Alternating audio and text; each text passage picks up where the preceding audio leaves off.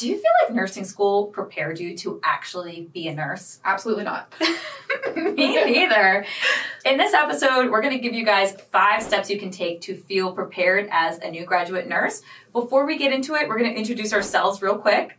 My name is Anna. I am now a second-year student registered nurse anesthetist, which is wild. I have a background in CVICU. I was a travel nurse for about 2 years, and now we run a nursing education business and membership, Confident Care Academy, with my business partner, Chrissy. I'm a CRNA. I've been a nurse anesthetist for 6 years now. Wow. And before that, I was a CVICU nurse as well. What is the first step a new graduate nurse can take to get ready to step into this environment of nursing? I think step 1 is really coming to terms with reality. In nursing school, you have all of these ideals. You were so excited to become a nurse. You know that you're going into the workforce to make a difference.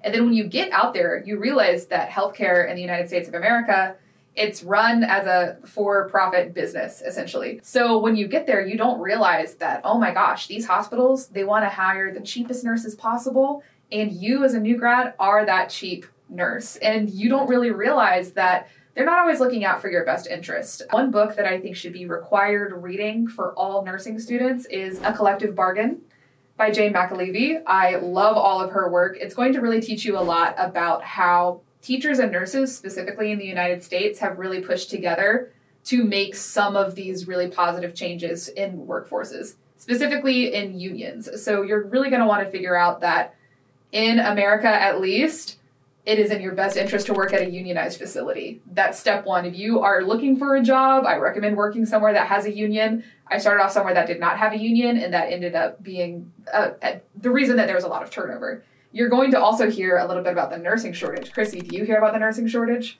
Every single day, and I see it all the time. Even though you might think, oh, she's just in the operating room, you can see it when you bring patients to the ICU, how fresh and green everyone is. And you know, the look on people's faces when you bring them a complex patient, the difference between a new grad who's surrounded by supportive, seasoned nurses versus the new grad who's being helped by other new grads. It's a very scary place to be if you're in the latter category. Oh, absolutely. So especially now as I'm being trained in graduate school to look at things from the provider side, 100% see the effect of the nursing shortage on our patient care and patient outcomes. So why is this step 1? The reason that this is step 1 is to understand the nature and like the landscape of healthcare in the United States is to really empower you so that you can do something about it, right? You need to understand that these units that have super high turnover, the reason they have high turnover is because they're not treating their employees very well. You're likely going to find yourself working in an ICU as a new grad where about 50% of the nurses are brand new like yourself, which is so wild. So how can you understand that this is a product of bad working environments and also take the steps that you need to take to figure out all of these critical care content so that you can take really good care of your patients, right? Because if you don't have mentors and you don't have a unit that is staffed by really experienced nurses, you really feel isolated, right? Like you feel like you're on your own. How is this tying into your experience as a new grad nurse? Did you have high turnover where you were a new grad? It wasn't quite as bad back then as it is now in many places because I did work in a facility where although we were not unionized, we were in a union dense area. So if you read A Collective Bargain, Jane McAlevey talks about how in Philadelphia in 2010, there was a big unionization movement, starting with Temple Hospital. There was later a big battle for Einstein, Crozier also unionized. And so all the other big hospitals, in order to prevent unions from coming down the lane, they really buckled down and increased pay and benefits and did things to incentivize nurses to stay without unionizing. So a rising tide raises all ships. I did have the benefit from working in a unit that did have a lot of seasoned nurses, did have a lot of NP support during the day. We did not have a lot of provider support overnight, which has since changed. But, you know, we did lose a lot of CRNAs to, we did lose a lot of nurses to CRNA school every year and NP school. But people just quitting and leaving actually was not that big of a problem. So although the learning curve was very steep and it was very scary for me, and there were not a lot of resources at the time to support new nurses, having the senior nursing support and the provider support around did make it possible to survive that transition. I think if I was on a unit with fewer senior nurses, I would have had to quit. It really would not have been safe at all. I probably would have killed someone.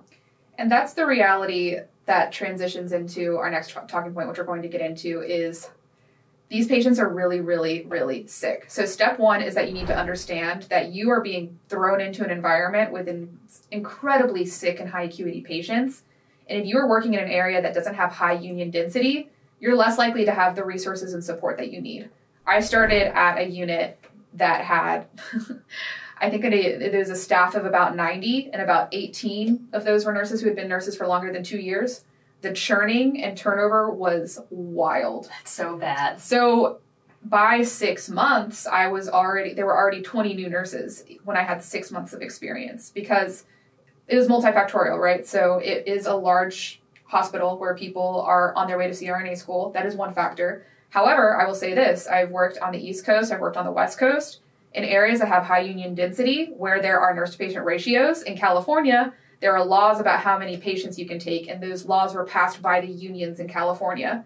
And then, like Chrissy was saying, if you work in an area that has high union density, even the non-union hospitals have to kind of match the working conditions that the unions create.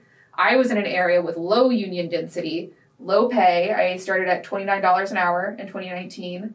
And I had incredibly high acuity patients. And by the end of orientation, I was taking VA ECMO, admitting 2 cardiac patients. I would double transfer, double admit in like the CVICU. And That's so unsafe and so inappropriate. And it's also wild now to be like in grad school and understand how much I didn't know at the time, because it's the whole you don't know what you don't know type of situation, which we start off. Point number 1 is understand that you have the power to make a difference, read a collective bargain, and try to work somewhere that has a union. And if you don't work somewhere that has a union, get together with your coworkers and start a union. But then that leads into the next step, which is you need to take every precaution that you can to be a safe new grad ICU nurse. So for lesson number 2, or survival tip number 2, it's be a safe new grad. How do you be a safe new grad?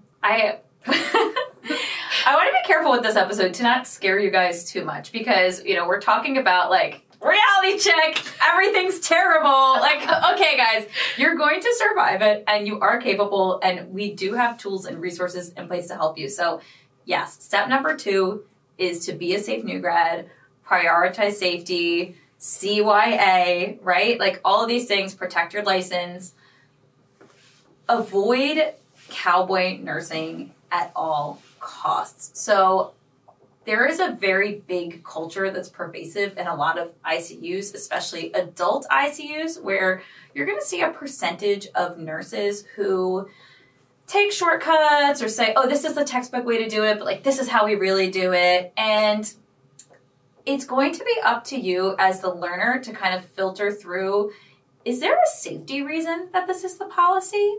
And the general answer is usually yes. If there's a policy in place, it means something bad has happened before that has necessitated this policy to be created. So as a new grad, you're very overwhelmed with tasks, you're very slow, and you're getting a lot of input from a lot of different preceptors.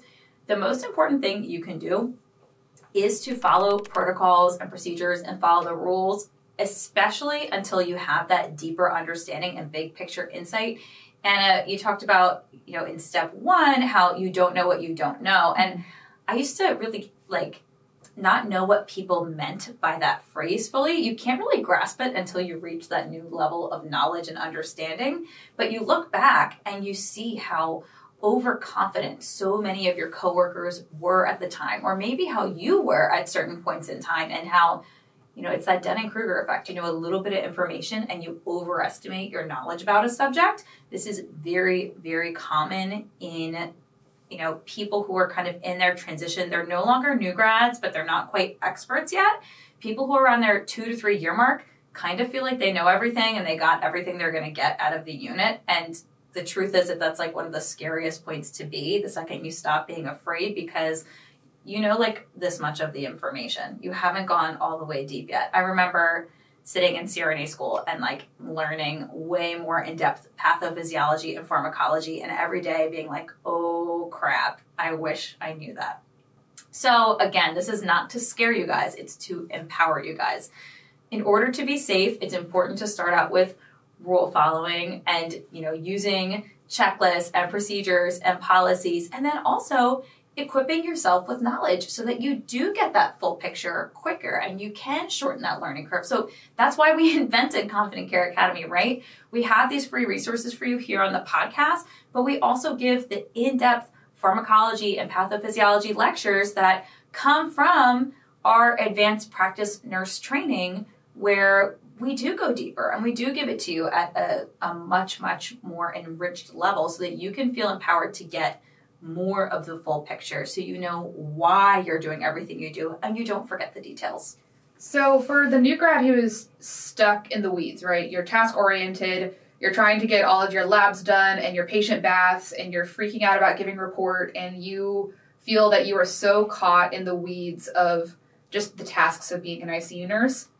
How do you recommend new grads go from that to then increasing their knowledge base and actually studying and understanding the material? Because the reality is, like, you feel so overwhelmed as a new grad ICU nurse that you don't always have time at work to look into all of these advanced pathophysiology and pharmacology topics. A lot of times you're just trying to keep your head above water. So, like, how do you get from that point to the I am being inquisitive and I am learning more about a topic? What do you do to get there? So I guess there's really two things that you can do. The first thing is to ask questions at work. And sometimes you might get snide answers or responses, but if you open a question with, for my learning, for my understanding, people are generally very receptive to give you the answer because you're putting them in the position of teacher.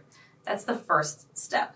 The second step, I think, is to, while you're at work, focus on getting through those tasks with, again, like checklists and tools. So we have actually in the Confident Care Academy membership, the assessment checklist, we have report templates, and we have like time management lectures to kind of help you understand how to optimize and strategize your day. And then save your learning, your in-depth learning, for when you go home. So I used to just take my notes app on my phone at work, and every time I would have a question, like, what does MV ring mean? Or, why does tricuspid regurgitation matter? What is ADH and how is that related to vasopressin? All those little things, just put it in your notes app. Mm-hmm. And, when you go home, look it up the next day. And don't spend hours and hours and hours. We want you to have rest on your time off so that you can have the energy to get through your shift. But on your off days, just look up one thing. Just take an hour to look it up, go on up to date. Usually you can access it through your online hospital library.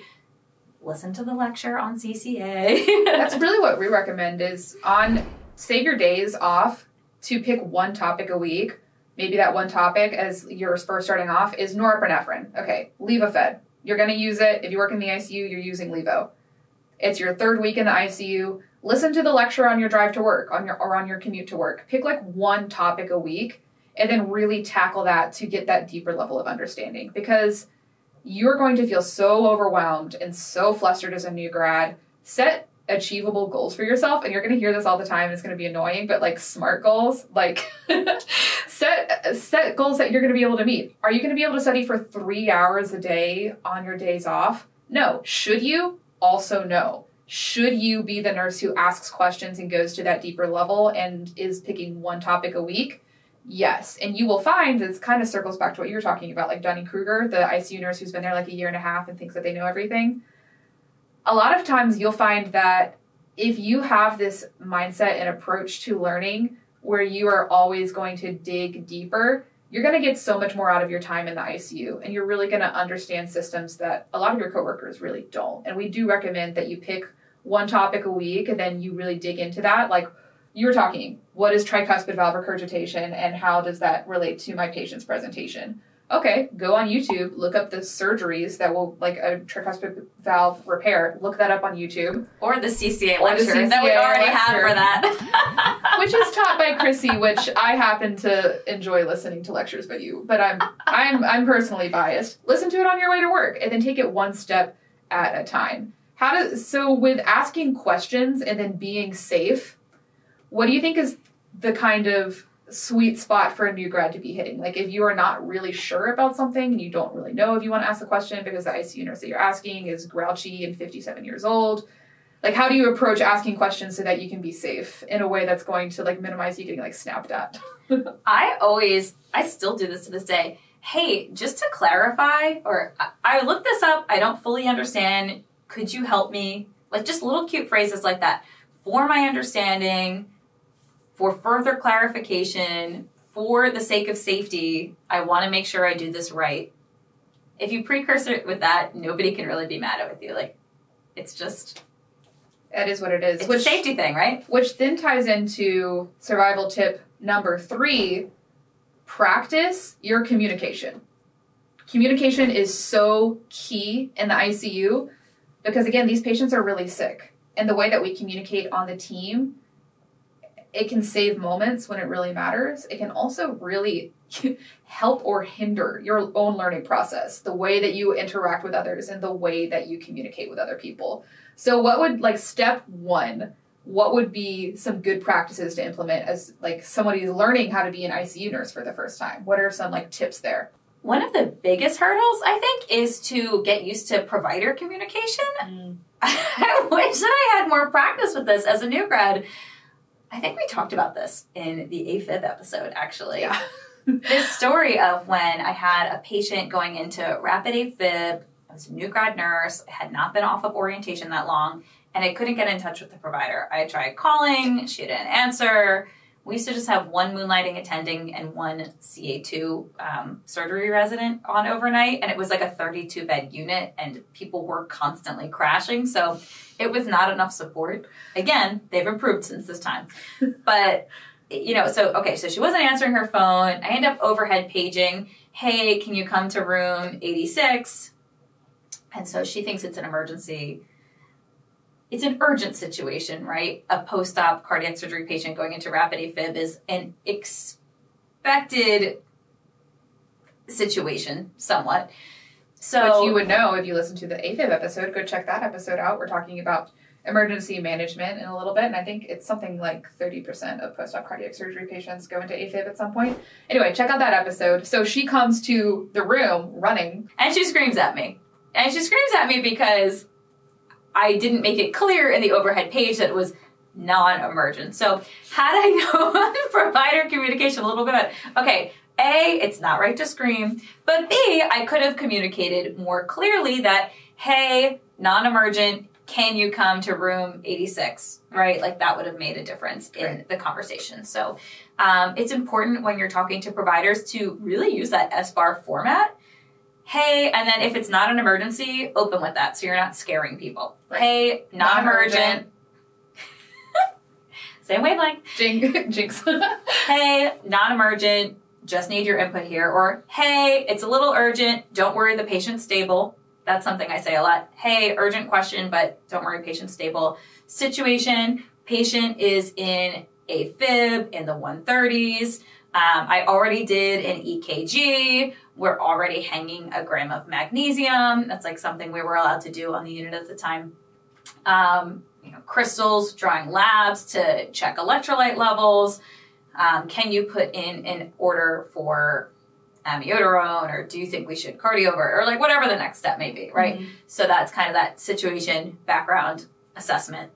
The assessment piece would be like, oh, their blood pressure's stable. We're still in the 90s systolic. And then, recommendation or request would be the R. So even that would have been overwhelming for me as a second week new grad. I think the key when you're in those like very first stages is literally practice. Practice with your preceptor. Hey, could we practice what I should say on the phone for my patient, right? So like I didn't get experience with this in nursing school enough because most nursing schools, you get a couple of medical surgical shifts, and nothing is really ever... Well, actually, I won't say that. Things can be urgent. You can have a patient destabilize and have to get transferred down to the ICU. That does happen. The majority of provider communication with patients on the floor is not a high-stakes interaction. Most of the time. It's usually reconciling orders, and it's usually not my patient's in AFib, RBR, can they come like urgently, and can I hang amiodarone? That's going to be new for most new grad ICU nurses. And also, for many nurses, this is like your first job, right? You're like 22 years old, and then you're dealing with oh, I have a sick patient and I need to talk to my scary 65-year-old attending who is like my grandfather, and I feel like I'm going to have like a panic attack even just talking to them. So like that is all something that you're going to be dealing with for the first time. How do you get better at communicating? Practice. Really just practice with your preceptor. Can we say, or ask them how they would communicate this if you have time. I like to ask people how they would approach something. Like, hey, how would you talk to this person? Like, what would you say? I like to hear how you would say that. And then listen to them. If it's your very first day and then you're practicing notifying a provider about something, or if you're giving rounds, or if you're giving a patient presentation in rounds, I think it's okay for your first week or two to ask your preceptor to do it, and you observe how they do it, and then you do it the next time. I had a lot of practice with this in nursing school and on orientation, and I think it was really helpful. They used to make us do exercises in nursing school with S-bar, and I didn't really understand why it was important at the time. Right. And then I was really grateful for it. When I got to the unit, I was still awkward, but my preceptors did show me and then prep me and coach me what to say during patient presentation for rounds and when we called the provider. I did get a lot of help with that from all of my preceptors. And I do think having a game plan and practicing early on before the emergency happens, like with small things, was really helpful for developing that skill. And I would write down on like the back of my report sheet just like a little jot notes, and I would kind of do it in that S-bar format, like situation, background, assessment, like request. And that was huge. I want for y'all to know that people aren't just like naturally good at this. Like it takes practice, and nobody is born as an ICU nurse knowing how to run a room in an emergency situation. We all had to practice to get there. I remember sitting in front of, or standing rather, in front of my computer in my patient's room, rapidly updating the lab results, just waiting for it to come back. And as I was doing that, I would be literally verbatim practicing what I was about to say to the provider about it. I'd be like, hi, Dr. Anna in room 247. I got the results back. This is their redraw hematocrit and platelets. Did you want me to wait or transfuse another unit? I would literally be practicing that verbatim because it takes practice. And also, I think this really ties into the next thing, which is talking about like even report, right? So is report natural? Do you think? No. It's so awkward. It's so weird. It's hard. And it's also, unless you had an ICU practicum, which most people don't, you're not getting practice with talking about all of the devices that the patient is on, even all of the line placement and everything, right? Like you might know how to give a report on a med-surg patient, but talking about the settings for an LVAD is a whole different situation, right? So not only is giving report not natural and is it a big skill to overcome as a new grad nurse, it's actually an ongoing issue and a subject of research that pops up all the time for people's DNP projects. If you've ever read the Checklist Manifesto by Atul Gawande, people forget things all the time that they think they are remembering. It's really easy to miss giving something in report, and there's all this research and data on how, like, at handoff, when transferring units, for example, like, things just get missed and whispered down the lane, even from experienced providers. So it is really important to have like a template, a format, a script that you use so that you remember to tell everything. People will interrupt you when you're giving a report and kind of try to derail you. It's okay to ask them to hold their questions to the end, as long as you do it politely. Like, hey, I'm actually about to get to that. Let me just finish this section first. I'll tell you in a minute. Like, I don't want to go out of order. I'm going to forget. I think that's like a really valid way to say something that nobody can really argue with. And people usually go, oh my God, sorry. Especially as a new grad, I think that's good to be like, oh, if you get interrupted, to be like, to say, to open with, I'll forget the rest of neuro. I'll get to that in renal, or like something like that along the lines of just saying like, oh yeah, I'm still like learning the order, but I will get to your question.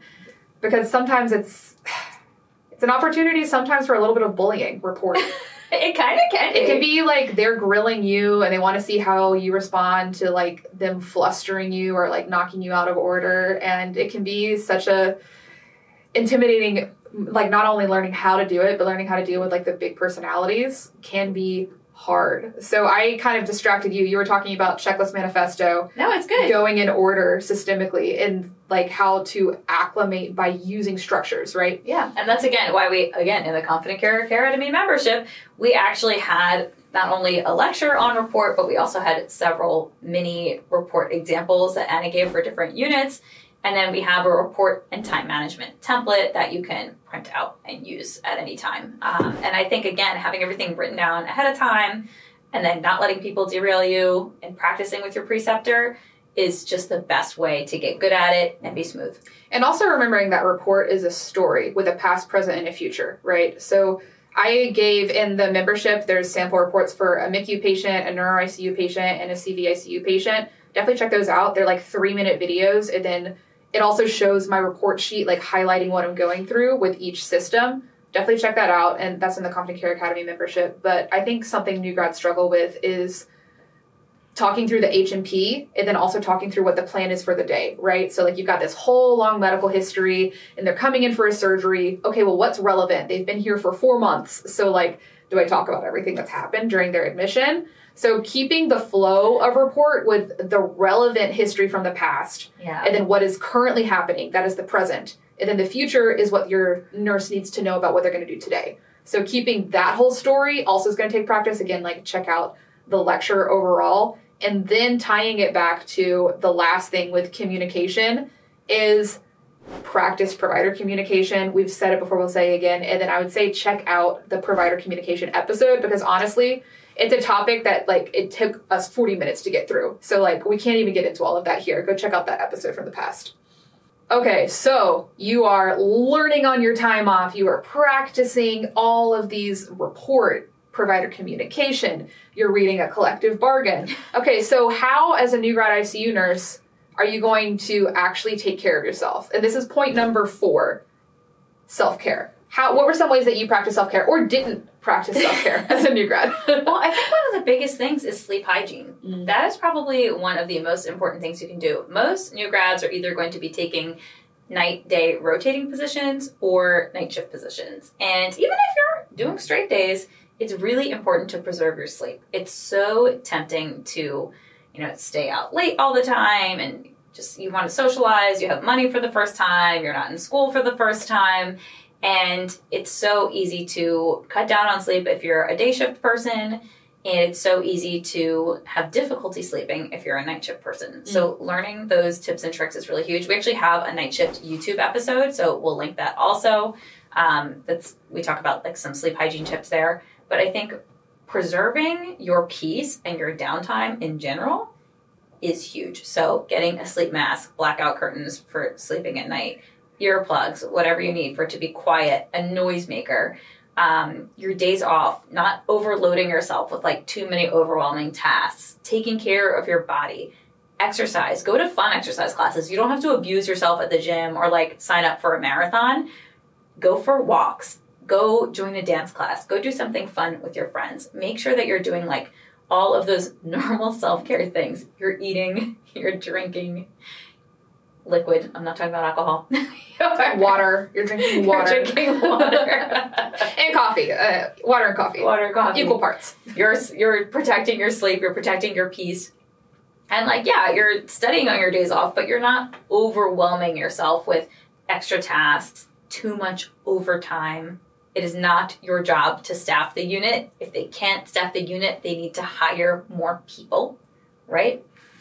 I actually, hot take, I really don't think that you should work overtime potentially your first whole year. I don't think you should unless like you really have to financially. Like we can't say, like some people are parents and like have to feed their children. Okay, fine. But if you can avoid it, try to minimize it.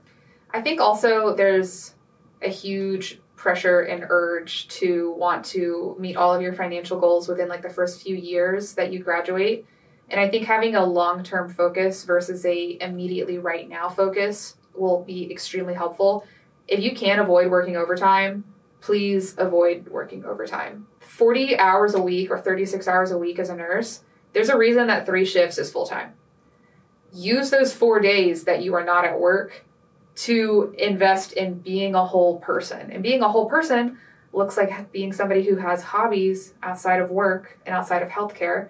And I like how you were talking about movement as a way to like nourish your body and not punish your body. I think that especially people who work in critical care, a lot of us have like very, let's say, it's a lot of overachievers and people pleasers, right? So I know a lot of people I've connected with had a previous history of being like very involved in sports and or like dance. So like, how do you create a relationship with hobbies and movement that's going to be healthy? And I think you should just figure out what kind of movements make you feel good at work and away from work. I'll also say this. I believe that you don't need to work out every day. Hot take. Also, data agrees, like 4 times a week, 3-4 times a week is what it takes to reduce chances for adverse health outcomes. That means you actually don't have to work out on days that you're going to work. Well, you're definitely going to hit your steps on the days that you're working as a nurse. Especially as a new grad because you're inefficient. It's true. You'll be like trying to take all of your stuff into the room and then you'll forget like the wipes and you'll forget the lab labels and then you're going to run back versus like an experienced nurse is going to take less steps because they know what they need to bring into the room. As a new grad, I was so inefficient. I'd be like running in and out of the room all the time. It's actually like it adds up. It's like thousands more steps that you're taking as a new grad because you're just like inefficient and you're running around. No, that is your exercise for the day. And then, on your off days, do something, whatever it may be. I have my friend Christina.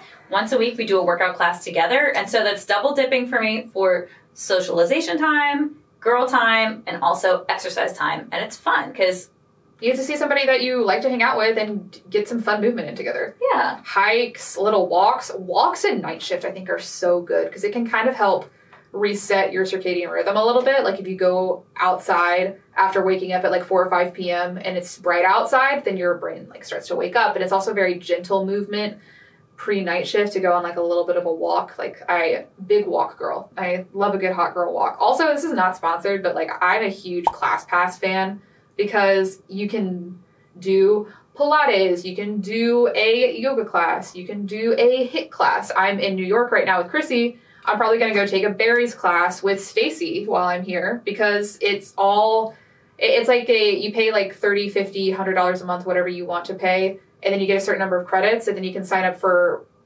tons of different types of gyms.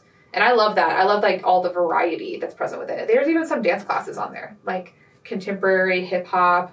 Any of your extra credits you can use to like get your nails done or like a facial or a massage or something and that's fun to go with a friend as well. I totally recommend that.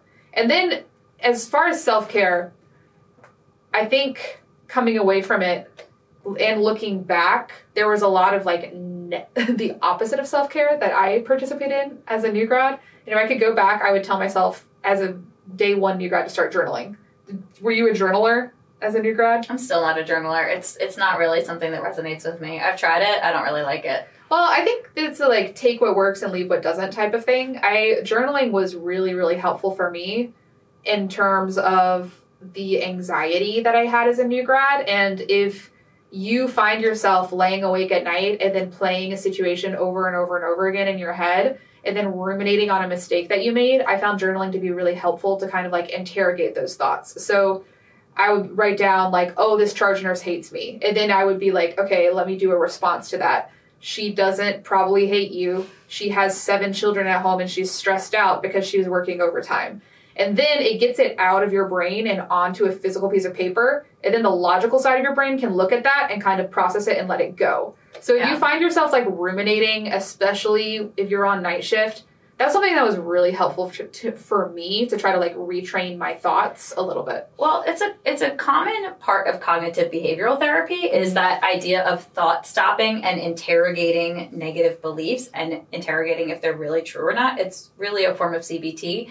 So it's very helpful to use that exact strategy, whether you do it on paper or just in your own brain. Like I also did thought interrogation and thought stopping, but I just never liked writing it down because I found it to be a chore and it was something that I would do less often and actually would feel like it would kind of just like send me almost into like more of a spiral if I was writing. Like then I would just start like going crazy and then it became this like insane task where I'd like write my whole life story and then it was like nuts. So I am very like not for everybody. I'm definitely not like one to journal. But thought stopping is a great technique. And again, just interrogating your own thoughts. Like, okay, is that really true? Like, no, it's not. Just forcing yourself to actually think the thoughts through. And I had a therapist once who would just challenge me to take it through to the end. So she'd be like, okay, so then what? Right? Like, and okay, so this charge nurse, yelled at me for doing whatever. Like, what's the feeling there? Okay, the feeling is I'm anxious and I think everybody hates me. Like, okay, well, do they really? Well, no, they probably haven't thought about me much after that today. Like, okay, and what if they did hate me? Well, like, that would be a feeling that they're accountable for. There's nothing I can really do about that other than continuing to show up and do my job well. Like, well, what if they still hate you? Like, well, they're just my coworkers and there's really no consequence for that. Not everyone's going to like you. Like, oh, then what? What happens after that? Well, not everyone has to like you. It's okay to, like, start to make peace with that. So it's good to start to, like, tangle with those thoughts and kind of pull things through to the end. It kind of, you find a way to prove to yourself what thoughts serve you and which ones don't. Whether you do it on paper or you just do it in your brain, it's a good exercise. I can't recommend that exact process enough, because once you get to the end of the fear, then you find that it's something that you can usually deal with. Yeah. But when it's just this unspoken fear sitting in the back of your head, watching and monitoring your every move, it's a big and scary fear. But if you actually interrogate it and then get to the bottom of it, you often find that it's something that you can deal with. And that's been, like, so empowering and, like, huge overall. And I just know that there's so many people who are just like us. Like, the reason we made Confident Care Academy is to essentially provide our past selves with resources that we didn't have at the time. Like, who am I talking to? I'm talking to Anna 5 years ago, who was an anxious nursing student, who was then an anxious new grad, right? Like, that's why we want to show you guys that you're going to be okay, and that you do need to, like, take steps so that you can improve your knowledge base. But we wanted to provide that for you guys, which kind of leads into, like, what all do we do here? Because I think people get kind of confused sometimes. Like, it's Chrissy from TikTok. You're like, well, what does Chrissy from TikTok do? Chrissy from TikTok. Yes, we talk about anesthesia. Yes, we talk about nursing. Yes, we talk about more of these soft skills, like how to prepare yourselves. Yeah, communication, anxiety management, all of those things. But again, we're here to provide you with ongoing resources and support. And that is why we have the Confident Care Academy membership. It's not just to help you guys dig deeper into the knowledge base that you need. It's also to help provide community and support. And, the discussion board feature and the monthly lives, it's a way for us to connect with each other over coffee when we're sleepy on a Sunday morning and laugh. And it's a way for us to answer each other's questions and for people to see that they're not the only ones struggling. So that is probably, I guess, really the step number 5 is to engage in community. Really plug in and to, use that community to deepen your knowledge, use that community for emotional support. And sometimes we are lucky to have a little new grad group that's supportive on the unit, and sometimes we're not. And that's why we're lucky to live in the social media era where we can establish online community. So, follow this podcast, subscribe to it. We're here to continue to give you guys support from nursing school all the way through CRNA school. Even if you don't become CRNAs, we'll forgive you.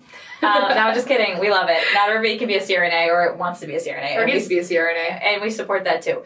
But, that's why we're here. And check out the next episode, which is going to be about surviving your first day in the operating room as a SRNA. Come back for that one and tune in next time. Bum, bum, bum. And rate and follow and like the podcast. It helps us out with the ratings. Bye. Thank you.